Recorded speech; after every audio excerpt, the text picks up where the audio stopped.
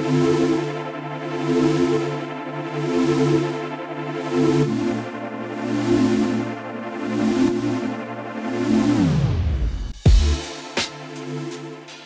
Buffalo, Toronto Public Media and WBFO, this is Buffalo What's Next Producer Picks. Highlights from our weekday discussions on race, education, and underserved communities. Today, we have 2 interviews on health. So what are the social determinants of health? In simplest terms, it's what's happening in a person's life that is prohibiting them from being their healthiest self. The vast majority of what really allows someone to be healthy is based on things like what zip code were they born into, what kind of education do they have, the issue of racism, poverty. Also today, mentorship and entrepreneurship and confidence. Attending a historical Black college and university, I was always told I could do it. I have this thing, I say, I'm not a carrier of my wounds. I am a carrier of wisdom. We begin with Dr. Myron Glick, MD, the CEO of Jericho Road Community Health Center, talking with Dave Debo about their work with refugees, asylum seekers, and other underserved groups seeking health care and shelter. You know, I've had a front row seat over the last 25 years to see how our healthcare system treats folks who maybe don't have health insurance, maybe lived in situations in their life where they just didn't have access. If you look at what health means, about 10% of someone's ability to be healthy is based on the medical care that I provide. Another 10% is probably our genetics. And then there's a whole 80% based on things like what zip code were they born into, what kind of education do they have, the issue of racism, segregation by zip code, poverty. These determinants dramatically affect the ability of a child to grow up and be truly healthy. Make that concrete for me. What kind of issues does someone have that keeps them from being healthy long term? You know, I deliver babies. When I see a baby for the first time, they all look the same to me. They all look generally healthy. Like you think that they're going to grow up and be fine. But then I'm also a family doctor. I see those children for their well-child visits. I watch them grow up.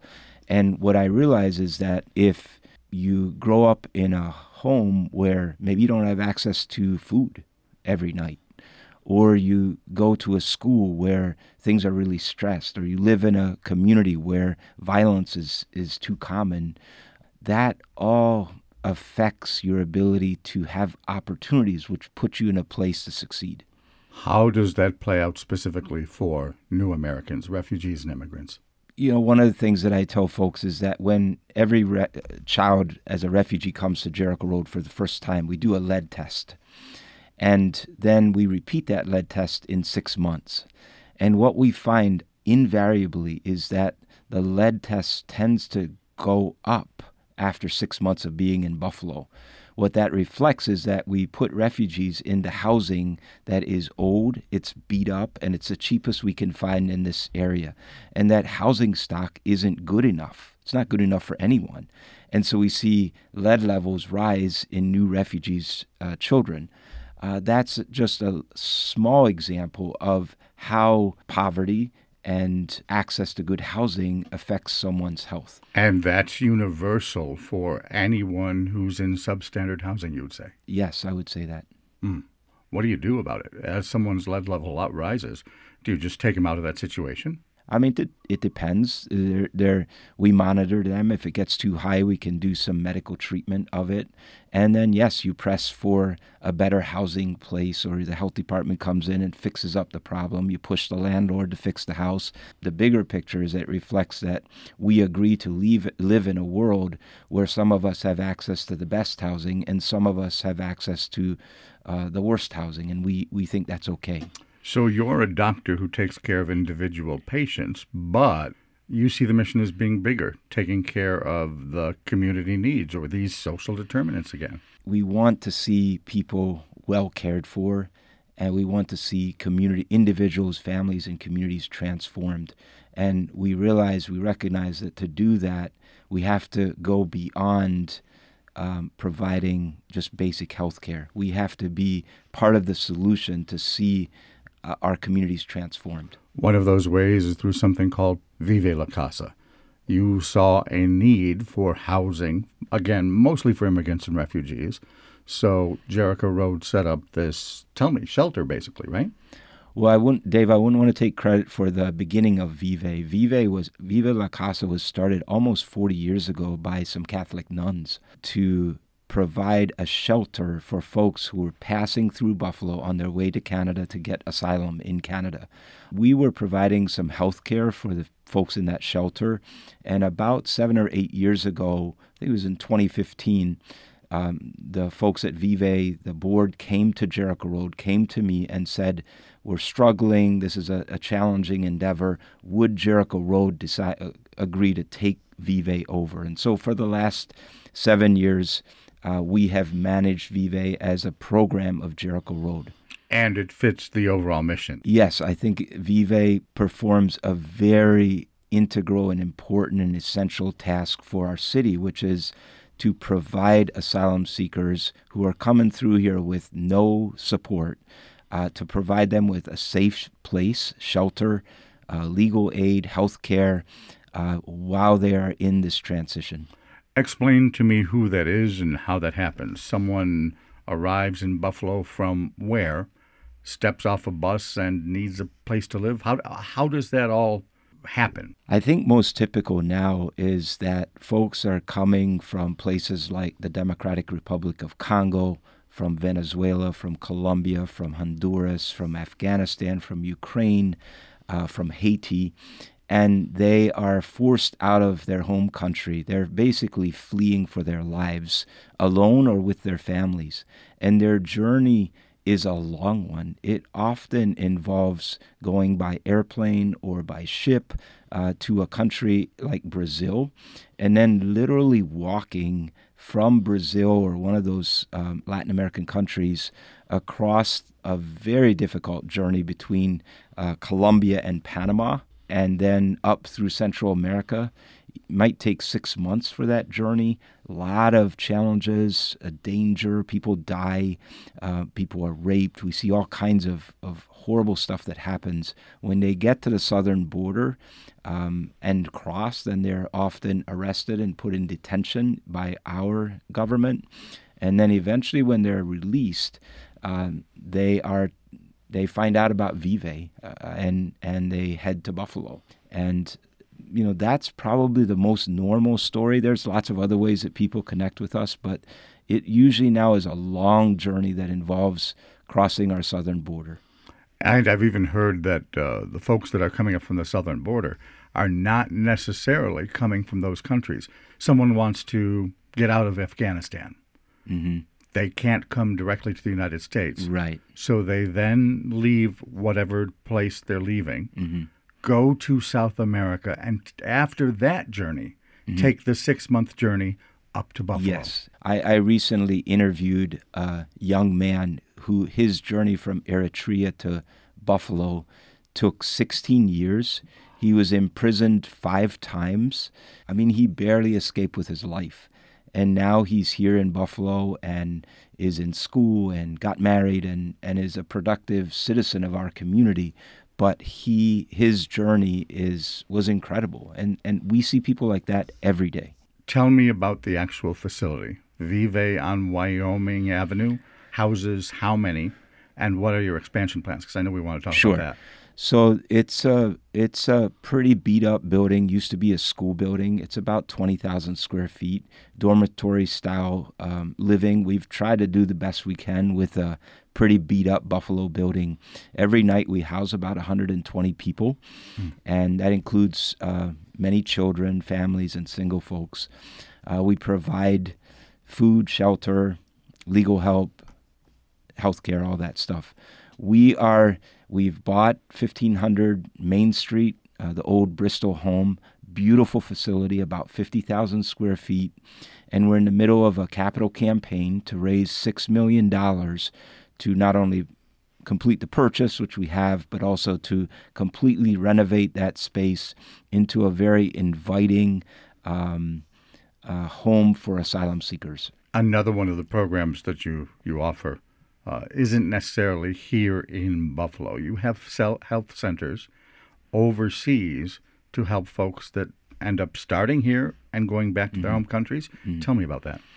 Yeah, one of the incredible things personally for me is that I grew up thinking I was going to be a medical missionary doctor in another country. That's why I went into medicine.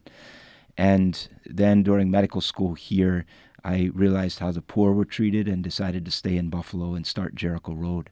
Never on the west side of Buffalo, with folks that were on Medicaid or uninsured. Then before the refugees started to pour in. And what happened is, amazingly, is we've been involved in refugee care all these years, built relationships with folks, and now in some situations have followed them back to their home countries and are helping them operate health centers in Sierra Leone, Congo, and Nepal. It's an amazing privilege. And one of them is in Goma, in the Congo. Yeah, the National Geographic in 2013 said that Goma was the most dangerous city to live in. It's surrounded by these volcanoes that periodically pop off. There's this 30-year war that's killed millions and millions of people in eastern Congo and is still ongoing. It's a geopolitical mess. We in the West support it in some ways by our insatiable desire for these minerals from this place. In that city, we now run the third largest hospital. We deliver over 150 babies a month, and it's all done by Congolese staff and doctors. And it's an incredible privilege caring for the poorest of the poor in one of the world's most dangerous cities. Dr. Myron Glick is here, CEO, medical director. Are you the top doctor at Jericho Road as well? I am a family physician and the CEO of Jericho Road. I have a chief medical officer who works alongside me. I totally believe that being a family doctor is the most amazing thing in the world. I get a chance to, take care of someone when they're pregnant, deliver the baby, take care of this child as they grow up. Some days I help someone be born and I help someone die.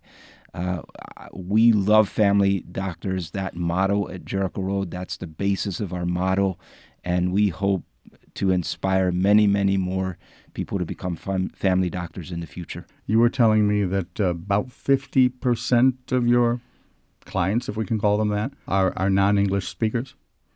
Yeah, the community health center model was started in the 1960s as this radical movement to bring excellent health care to stressed communities. And we were fortunate 10 years ago to become a federally qualified community health center. It's huge in our development and our growth. It's allowed us to expand dramatically. And we today serve about 50% of the population of our patients came as refugees, and about 50% grew up here in Buffalo and just need good health care. And that includes about 900 families that live in the same zip code as the top shooting. Mm-hmm. Yeah, when that happened, we checked our database and realized that we serve over 900 families on the Jefferson Avenue, close to the tops. That shooting affected our staff, affected our patients, was personal, and has been motivating to us to do everything we can to try to create a different world so that something like that doesn't happen again. Other than the attention that is now being given to things like social determinants of health, what changed after the shooting? Dave, I wish I could tell you that everything's changed. I don't know that anything is completely changed. We still live in a country where racism is, the effects of 400 years of racism are still in our face every day. And it's going to take a lot longer to see real change happen. So, it's great that there's attention now being placed, but why was there only one grocery store in that whole community? Why? We have to look at why this happened, be willing to accept responsibility, and then make systemic change that goes much deeper than just sending some money and building some new buildings. I knew we would eventually get there. How do you even start to address systemic change? I guess I would focus on what I know best, which is healthcare. What we see in healthcare is that there's these deep racial health disparities. Black folks are much more likely to die young, to die from diseases like diabetes and hypertension and stroke and even COVID. And I absolutely believe that if we as a healthcare system, as we as a nation would invest in some real tangible ways, make sure that the workforce reflects the diversity, make sure that we invest in programs that we know work, I believe that within a generation, health disparities would no longer exist. Like, I really believe that. It's about intention and money and resources to provide equity. But the lack of resources stems from the way people think, no? I don't see lack of resources. I see lack of, overall in our nation, I see that the resources aren't distributed equitably. So how do we make decisions to distribute resources equitably? And I guess the point I'm trying to raise, correct me if I'm wrong, if this is not the proper argument, that lack of equity is because of the way we think. Do we need to change that in order to change that? Sure. And how? We only have 5 minutes left. How do we do that? I'm committed to push my organization, Jericho Road, to put its resources where it makes the most difference with regards to equity. I think the city of Buffalo needs to do that. I think our county needs to do that. Our state needs to do that. And our nation needs to do that. To me, it's a matter of leadership. We need folks in leadership who are willing to think about equity as the highest value. Dr. Myron Glick is the CEO of Jericho Road Community Health Center. Part of what he was talking about there is the same thing they deal with at the Buffalo Federation of Neighborhood Centers. Their executive director is Chandra Redfern. Simply stated, we work to provide innovative solutions that address the social determinants of health. So what are the social determinants of health? In simplest terms, it's what's happening in a person's life that is prohibiting them from being their healthiest self, from accessing physical or mental health treatment. There are a lot of incidences where you live determines, there's the word again, social determinants of health. Absolutely. So we know that there are areas, right, such as the east side of Buffalo, that, there are even more challenges because of where you live, because of your socioeconomic status, because of the color of your skin, that interfere with your ability to be well, right? And so people, they're automatically, I think, coming into life sometimes with, the deck stacked against them. Part of what care managers do is they say, okay, we know that there are these issues, but let's take it one step at a time and talk to us about what your goals are. What is it that you'd like to do? And, sometimes the goals are very small for people. Sometimes it's, I want to feel comfortable in my home. And then the care manager is looking at, okay, what's going to make that happen? And when you start really digging in, you'll find out there's a lot of other issues. So, for example, we may have had someone that maybe they were living someplace and they didn't feel comfortable where they were living. So they may work with that person to say, okay, let's figure out how we can address this housing situation, something like that. It may be that they've had an experience that has left them being traumatized and they're dealing with some PTSD. Okay, so let's talk about where you may be able to get some counseling for that. And then they're going to work with that counselor to learn what are the coping skills that they're talking to that person with, so that when life happens and that person calls the care manager, they know what they've been learning in their therapy sessions. So it's really a holistic thing, right? You have to deal with every aspect of a person's life. Is there a theme as these people come to you and say, I have a problem that needs to be fixed?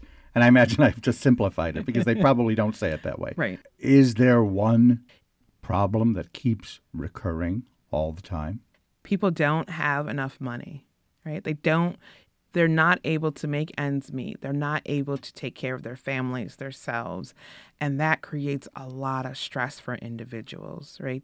Some of them are working and they still cannot make ends meet.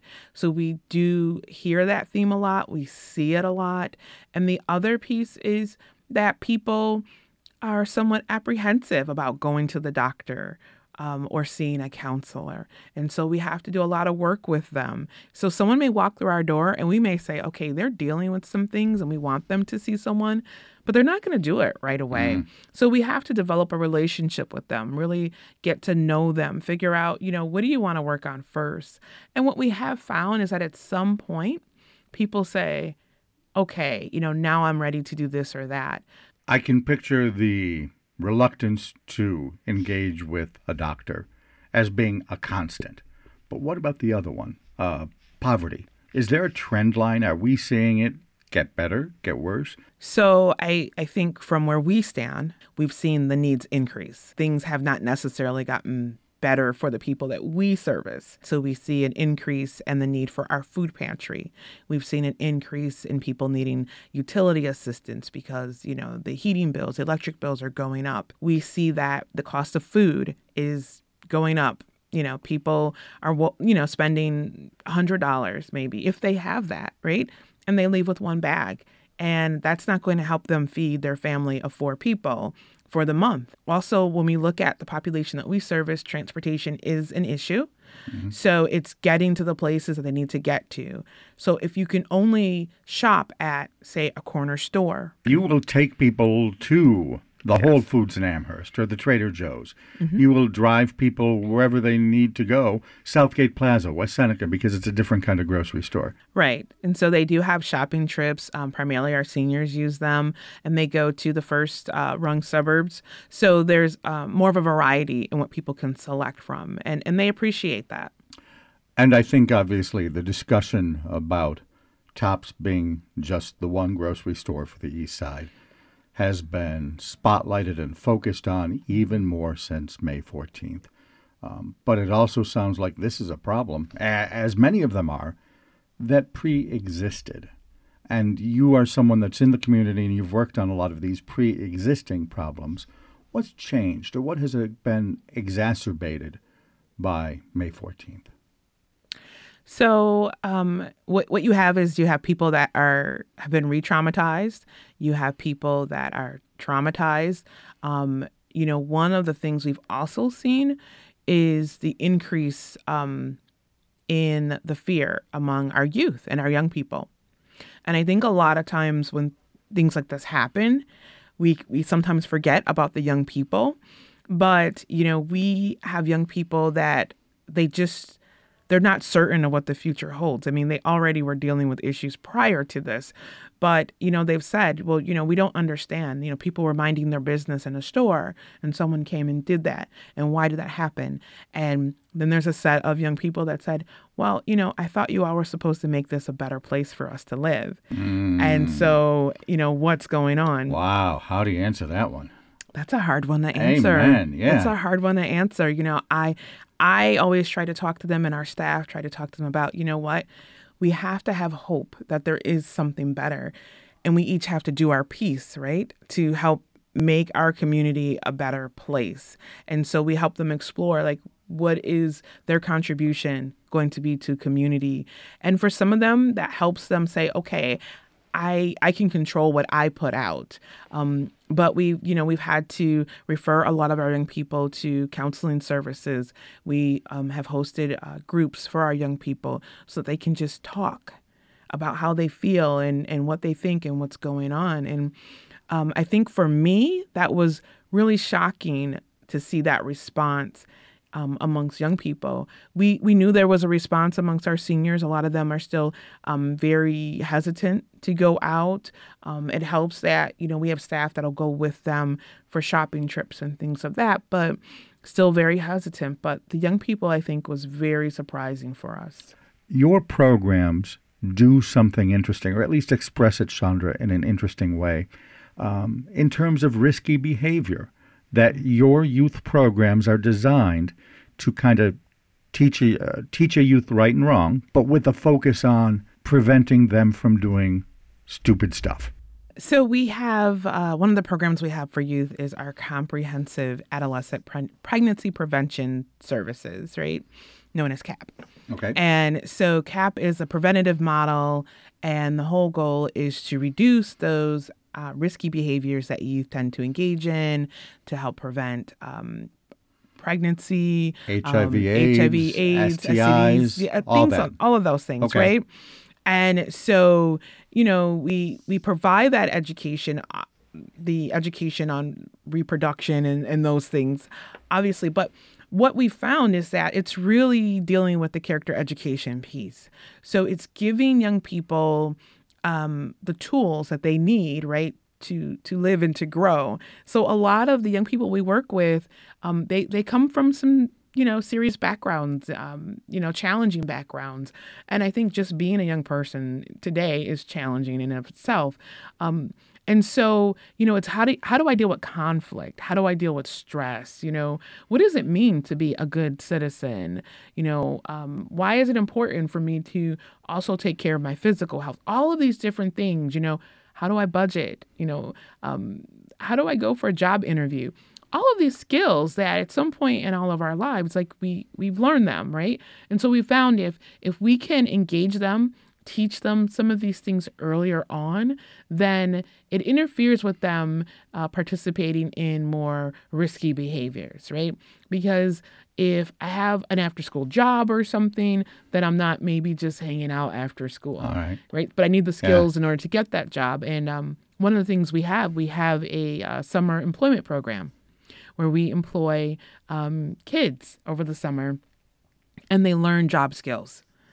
So we try to take a different approach to how we're getting the information out. We do use an evidence-based curriculum, that the team uses that, but it's all about developing character in the young person. This is Buffalo What's Next Producer Picks. Each weekday on WBFO, we talk about issues brought to light in the wake of the May 14th massacre on Jefferson Avenue when a racist gunman killed 10 people just because they were Black. Each day, we look at what is in place that keeps us from seeing our shared humanity and reaching our potential. And that brings us to Tiffany Lewis and her Confident Girls mentoring program. She talked last month with Jay Moran. You're dealing with some young ladies who have experienced trauma. How wide-ranging does that come? So Confident Girl Mentoring is a national brand. So we just don't deal with young girls from our inner city. We actually empower young girls from North Carolina, from Memphis, Tennessee, Niagara Falls.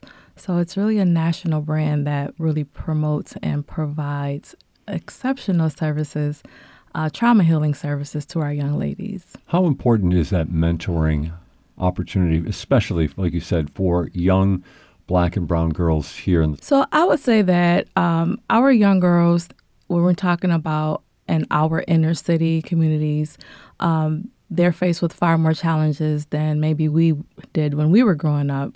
So the importance of having a Confident Girl mentoring organization, it not just empowers, but it also instills a greater sense of hope, a greater sense of purpose, and just a greater sense of higher self-esteem, awareness, and to how they can be when they are adults. So, your origin story for creating this is really remarkable. Could you share it with our audience, please? Yes. So Confident Girl Mentoring, the journey began about 5 years ago from a conversation that I had with then a 12-year-old girl.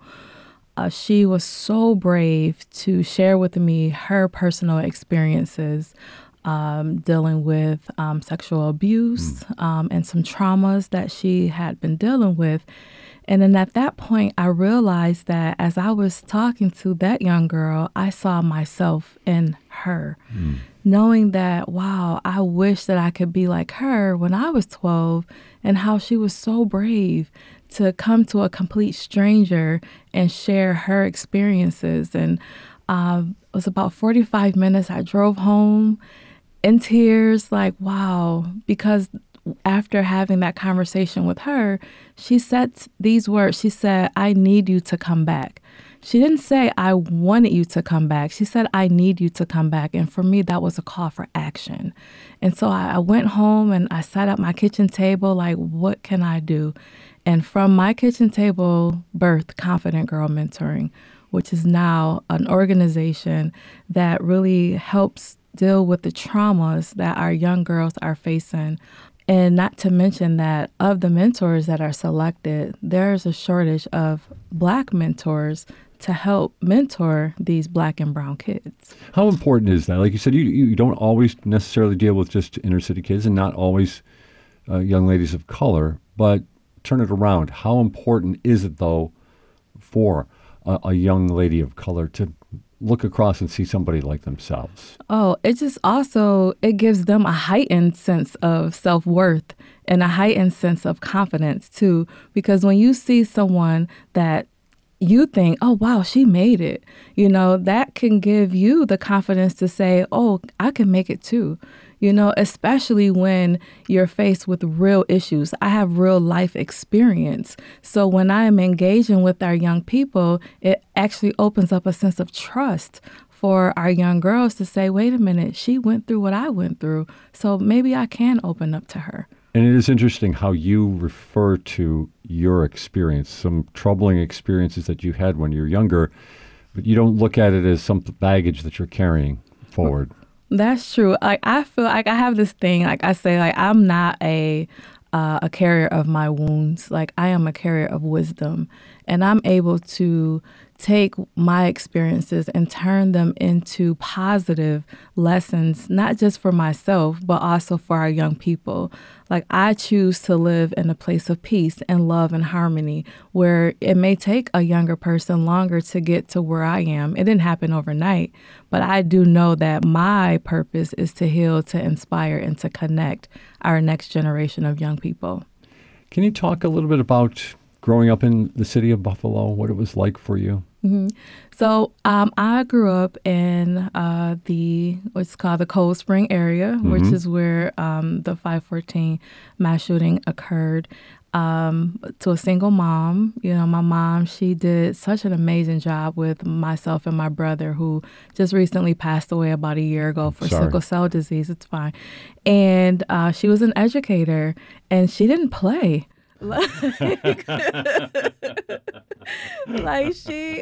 I remember my punishments were we had to write essays and things, and she would literally redline my papers. And now I really admire that, because she just wanted the best for us. With little that she had, she was able to be a role model for me and for my brother. Yeah, well, my wife and I often talked when we had our two kids. We couldn't, A, possibly think of having one more, and B, how it would be to try to do this by yourself, to take care of two kids. And so in that regard, I mean, you understood, I guess, and probably, like you said, that wisdom that you're bringing forward, you understand that what might be missing in some of these young ladies' lives. Right. Absolutely. A lot of it is hope. We teach our kids, okay, well, you have to have confidence. You have to have confidence. But what about hope? That's something that, if we're thinking about a healed and thriving community, our kids also need hope, and purpose and a sense of belonging. And so at Confident Girl Mentoring, we created those spaces, those safe spaces for our young kids to have all those things: hope, healing, and also a sense of connectedness for them to heal and thrive. We're with Tiffany Lewis from Confident Girl Mentoring this morning. So we're visiting your place at the Arthur Center. Talk about the type of environment you try to create for these young ladies. Yes, so absolutely. So Confident Girl Mentoring is a safe place for healing and transformation. In my office, there's a small healing space, which we're trying to grow. And what I do is I don't like to literally send kids to timeout. We send them to a place of peace. And so in my space, I give them like a remote. And on the remote, there's like LED lights that's all across my office. And they turn the light to whatever mood that they're feeling, whether it's red, green. I'm still trying to figure out orange. But that lets me know where they are. And so I have these big oversized pillows that the kids can grab. And when they come into that healing space, there's 5 questions that the kids are asked. One, like, how are you feeling today? What do you need? What services can we offer you? And sometimes they talk and sometimes they don't, which is okay because we force our kids to talk too much where sometimes they just want us to listen. And so they grab a big jumbo-sized, oversized pillow, and depending on what mood they're in, we have a real conversation. As a trauma trainer, I'm educated on how to have those uncomfortable conversations with our young people to provide them with a place of healing where they can get to where they need to be. Those uncomfortable conversations, are there cues that you're picking up on? How do you know when to prod and when to back off a little bit? My thing is when kids trust you, kids share. I don't prod. They just talk because they feel a sense of, hey, I can trust her. Or there's something that may be uncomfortable. And instead of asking certain questions like, what's wrong? It's more so, what can I help you with? And once you say those things, it kind of gets them on the edge like, oh, okay, well, maybe she's not trying to prod. Maybe she's really just trying to help. And that's the narrative that we want to shift to when we're having open conversations and communications with our young people. It might be a little difficult to gauge this, but I'll put it out there.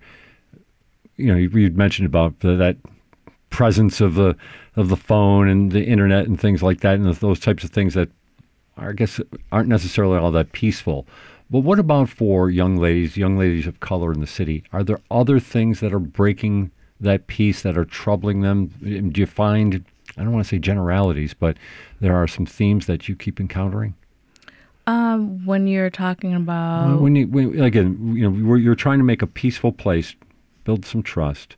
We know that the world is a crazy place, but what about their worlds, their neighborhoods, their families? Do you see themes inside these young ladies? I would say that from a positive perspective, the things or themes that typically come up is just that sense of belonging. Kids sometimes feel out of place. They trying to fit in to environments and societies that makes it very difficult because us as the leaders, they look at us as the leaders, we don't have it together. So the commonality is that us as the adults, we have to first be that example to our young people.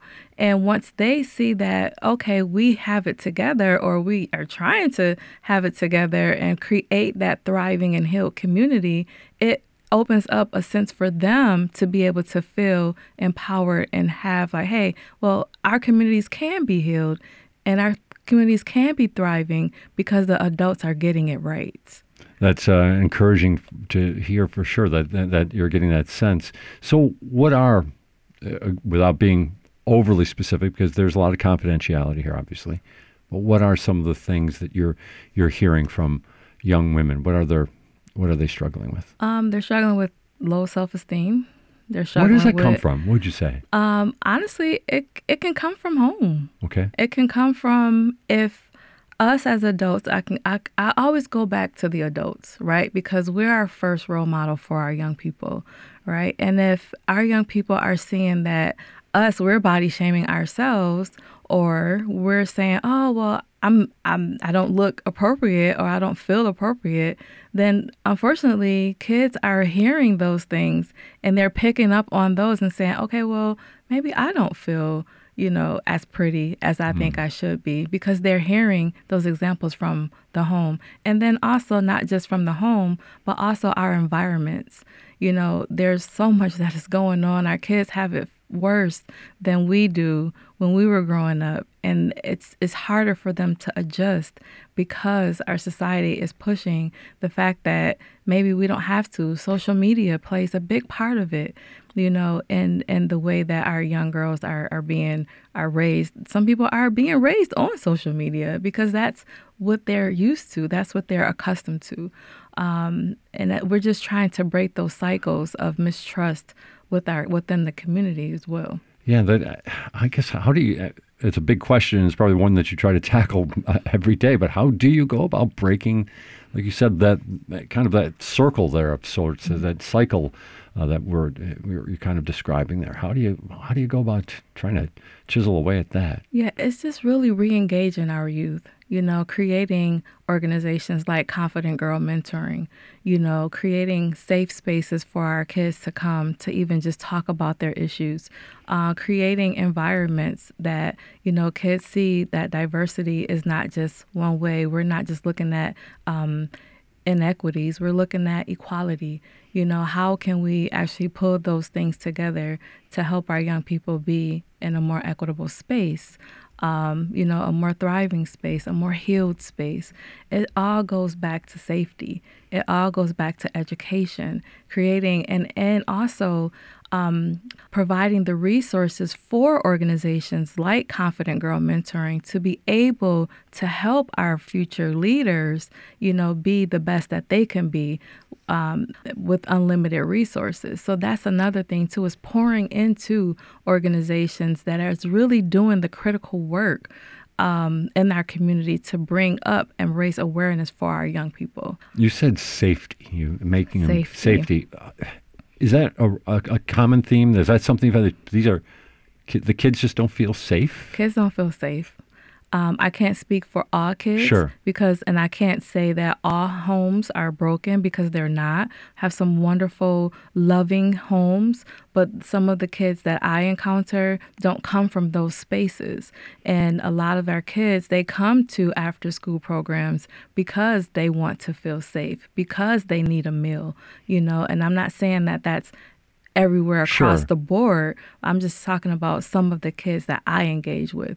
There are some amazing young people in the organization who are now peer mentors for the younger kids. And there are some amazing young girls that have a heightened sense of self-confidence and self-worth that are that provide resources even to myself. And it just also helps me heal. And I just love those kids.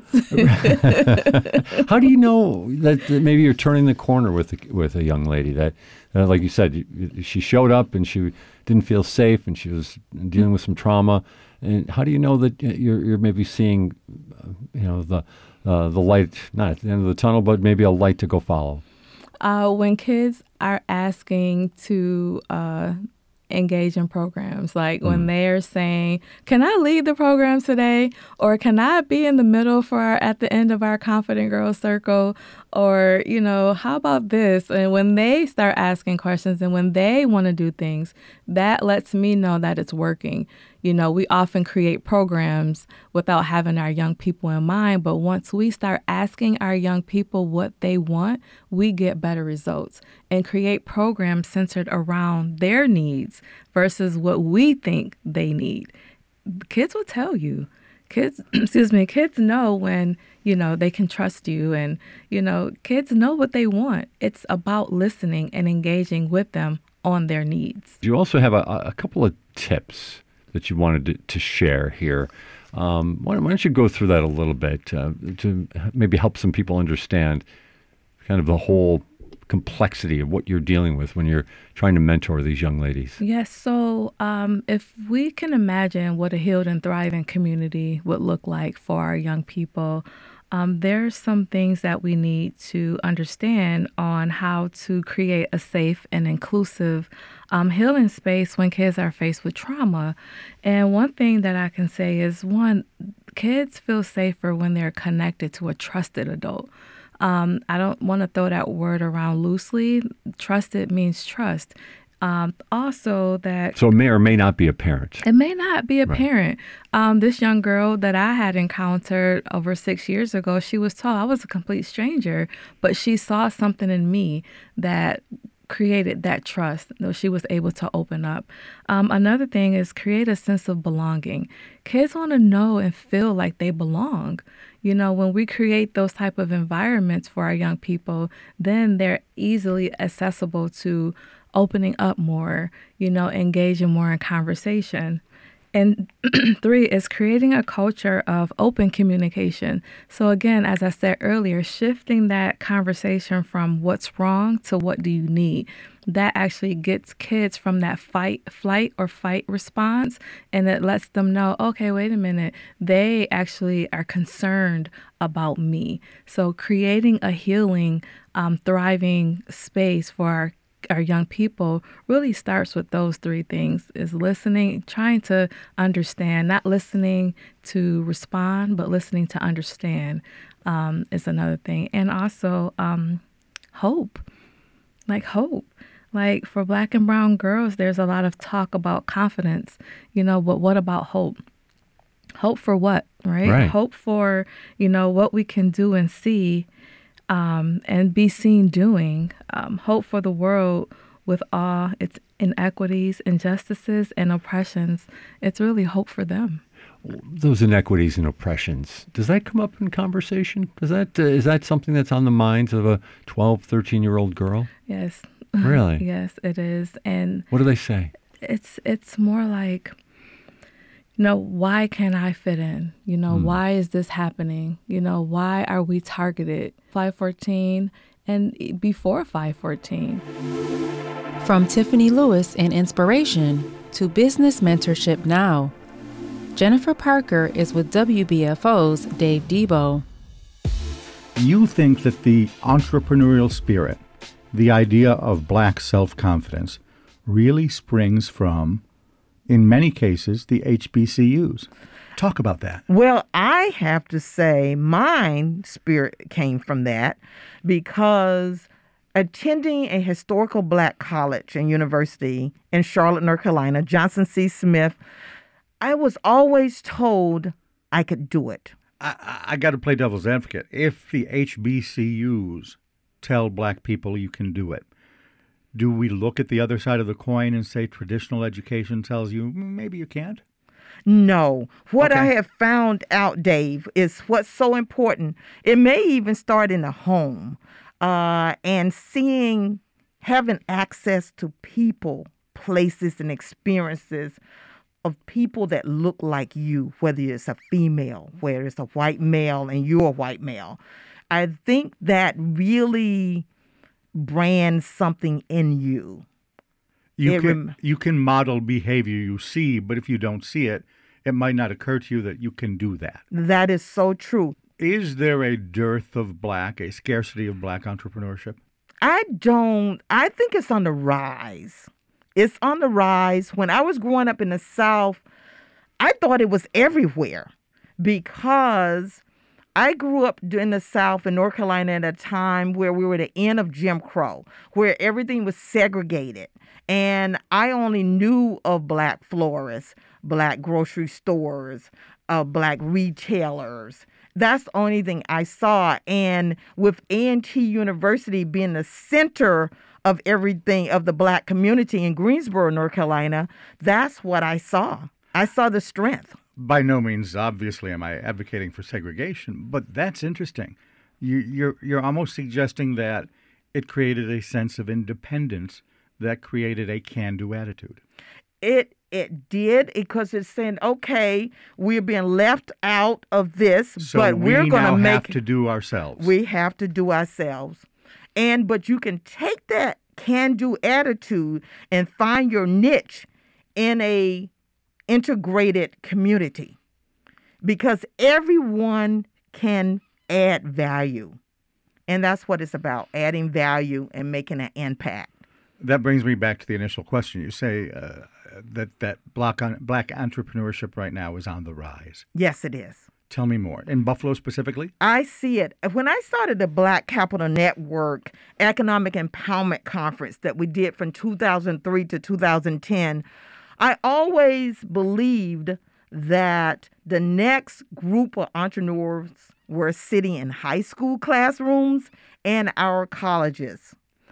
And Buffalo is a college town, whether people want to embrace it or not. It is a college town. And now what I'm seeing is that there are so many, and research has shown that there are so many African Americans that want to be entrepreneurs.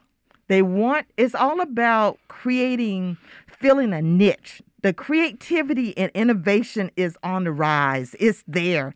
It's just exploding. So the great, wonderful idea that someone has to create a business around is there. It's there.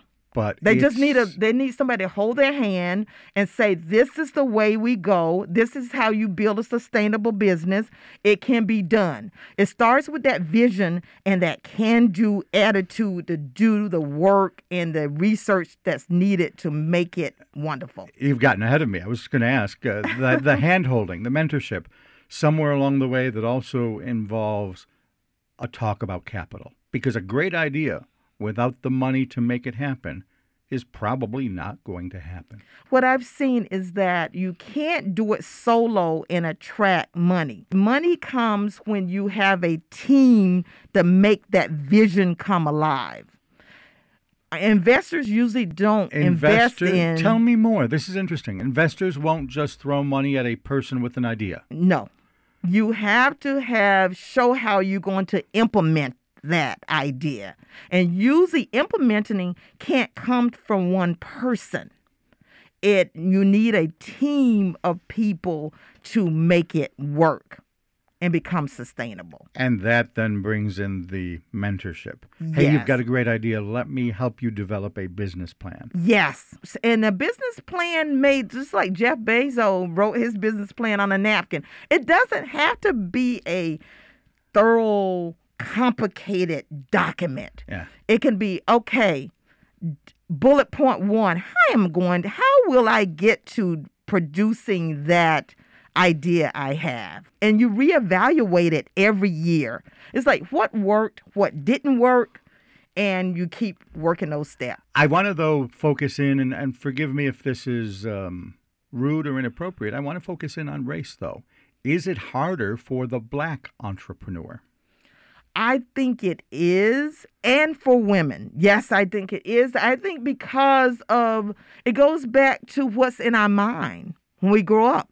When I was growing up as a little Black girl in the South, I saw only white men usually on television in the business. And that's, if you look at the history of the business people that built America on the History Channel, you see men, white males, because they had access to the dollars. Right. That doesn't mean the females didn't have any ideas or the African Americans didn't have ideas. They had a network that would listen to them, and that's what it is. It's the stereotype. Do banks need to do more? Are they stepping up to the plate in the ways they should? I think banks have evolved. I think they have. They're doing what they can. Banks are in the business of building wealth, okay? And they cannot just give away money to anyone. Right. You really have to come with a sustainable, profitable plan. And I want to talk, Jennifer, about how you got there, because I think in every person there is maybe a personal story that can be instructive and illustrative. Well, Dave, that story starts as a little girl growing up in North Carolina in the South during the late 60s and 70s. That was a turbulent time in our country. I had aunts that were daughters that were daughters of sharecroppers. And they all, out of 13 children, those 9 girls went to college. And they told us that we had to do the same. So when I went to elementary school, I knew I was going to college. College was seen as the way to advance for African Americans. and I saw these proud women digging into their education, and they went to historical black colleges. So historical black colleges are very prominent in the South. In North Carolina, I have many of them. And I had aunts and cousins that attended historical black colleges, and that was my first choice. But I think when we talk about the South, there's other things we can say are prevalent there too. Jim Crow, bad attitudes. Talk about that journey and tell me a little bit, because this is something others have shared on the show as well, the difference maybe between the South and Buffalo. Well, that down there maybe the racism is overt, and here it's still there, but it's more covert. That is what I found. When I moved to Buffalo and attended law school, that's the first, I shared with someone else years ago that when I moved to Buffalo is when I felt that I was different and I was black. I felt the racism very deeply. You felt it here more than in the South? Yes, I did. So maybe I was in a bubble and maybe my parents was protecting me. But what's really weird, when they were demanding that all of those Confederate statues be taken down, I never remember seeing those. Because I had people in my life that would say, we're going to ignore that. You got to keep your eye on the prize. Black history was every day. Yeah, you talked about this earlier, too, some of the businesses. You focus on the black florist or the black grocery store. Yes. And you're not going to necessarily notice the Robert E. Lee statue over there. Nope. Wow. No one talked about it. No one talked about it. So therefore, when I moved here, down in the South, there was like Miss Jackson. That was my maiden name. Miss Jackson this, Mr. Jackson this. And I moved here, and I would go into a store and catch someone grabbing their purse when they looked at me. And I had a suit on. And I couldn't understand that. It was very disturbing. And then I'm a researcher. I did some research looking at documentaries on PBS with Henry Louis Gates, talked to Dr. Henry Teller here. And I saw that the difference, there was 2 migrations of African Americans to the North. The first wave came to get an education and move up the social ladder. The second group came to get a job, and that's a big group that came to Buffalo. And what difference does that make? Does the one group have different aspirations or different goals than the other? There's a different mindset for entrepreneurship and building a career or a job. There is a different mindset. And it's not that it's wrong, but there's a different mindset. One came here to execute an idea. Yes. Or to find the dream, as it were. Find the dream, the American dream. The other came here just to find a job and work for someone? And to build up the economic ladder. Generational wealth that was not available. That wasn't available in the Jim Crow. It wasn't permitted. Now, bring it full circle for me. How do those 2 different types of migration affect the idea that we are perhaps more racist in the North than you experienced in the South? Well, what I wouldn't say it may be not racist, but it could be you didn't understand the full story, the cultural story. The South said, you know what? You have this Jim Crow, you're beating us down, but we're gonna continue to rise. We're gonna stand. That ugly elephant was not dealt with in the North. The North was always supposed to be the place of freedom, security, but we didn't deal with the elephant because, heck, there are no elephants. The elephant was ignored. It was ignored. And then bring it full circle for me. 514. Oh my gosh. I just get chills when I think about that because it impacted our elderly community. It impacted the entire Buffalo community. I was really inspired by seeing how the community came together. The City of Good Neighbors was really the City of Good Neighbors. But it's a great opportunity to have those real conversations. Business consultant Jennifer Parker ends today's program for us.